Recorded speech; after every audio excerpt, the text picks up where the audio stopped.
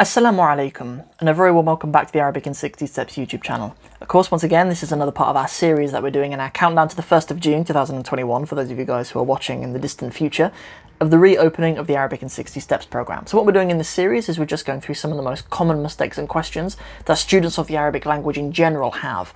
Most of them have been inspired by my students on the Arabic in 60 Steps program, but it's not exclusive to them.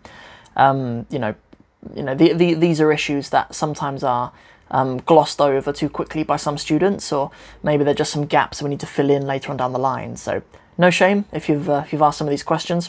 I asked way more embarrassing questions, believe me, when I was studying Arabic in the very beginning. So, and I still do. So don't think that that there's anything wrong with these questions. So it's not a question so much. It's just a mistake that I've noticed that a lot of students make. So in this particular lesson, we're talking again about the Hamza.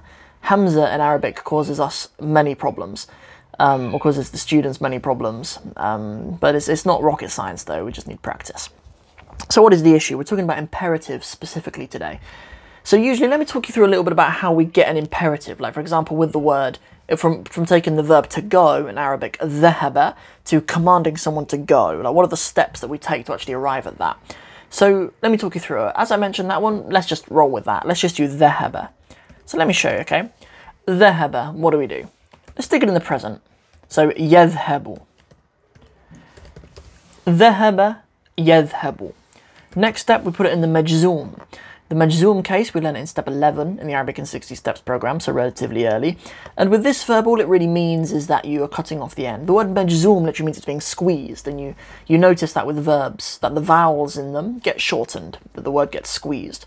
So what we end up with is يذهب. We end up with يذهب. يذهب. يذهب. Okay.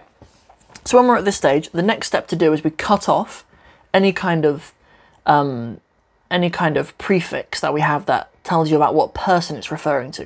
In this case, the ya at the beginning of all Arabic verbs tells you it's third person. Yeah, it tells you it's third person, right? Not necessarily singular, because you use it in the plural as well. So just in the third person, it tells us that it's third person. So we cut that off. Okay, so let me bring this word over here. But what we're going to do is we're going to cut that ya off. So we just get dhab, dhab, right? Depending on what verb you have, you will either put a I sound at the beginning or a U sound at the beginning. And what does that depend on? Well, it depends on what vowel is on this letter. If there is a or a I sound, you will use a I sound at the beginning. But if you had a different kind of verb, like for example, if we had the verb, I'm going to do this under here, I'm going to do it underneath, let's move forward. If at this stage we had the verb uktub, uktub, for example, from the verb kataba, yaktubu, meaning to write, if I was telling someone write, if I was commanding a student to write, if it's an u like that, then the vowel we put at the beginning is an u, right? So if it's a fatha or a kasra, it's an I sound at the beginning, hence idhab or ijlis or iqra or what else? Yeah, idhab like we have here. But if it's an u verb with an u over the middle letter, we have uktub, write, or u'bud, you're commanding someone to worship. Good. So that's how we do it. That's a very brief run through of how we do imperatives in the Arabic language. So what's the issue? Right, that seems fairly straightforward if you're familiar with some of the terms and stuff that I've used. So what's the issue? Well, the issue is when we come to these verbs that have a hamza as a root letter, as a beginning root letter to be specific. So for example, with verbs like akala, or verbs like akhadha, with verbs like akhadha.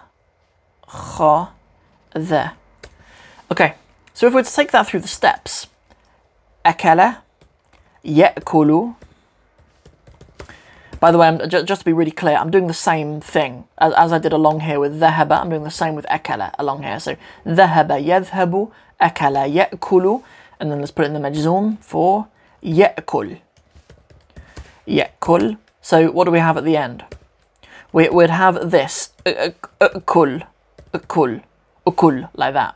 So students look at that and say, well, there's an u at the beginning, so we must begin it like this, and then have a alif with a hamza, and then have our kul. So we should have u'ukul. We should have u'ukul, right? And the exact same process would run through and would end up at the end.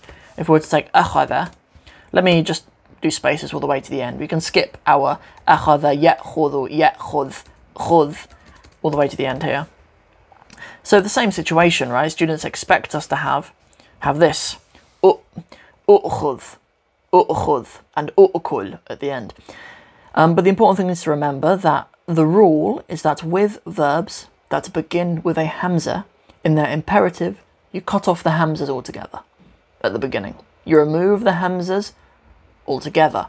So it's actually much more simple than the problems we make for ourselves, as is often the case. Like sometimes when we try to religiously adhere to all the rules for new verbs that we're not necessarily familiar with how they work, the actual reality is far more simple.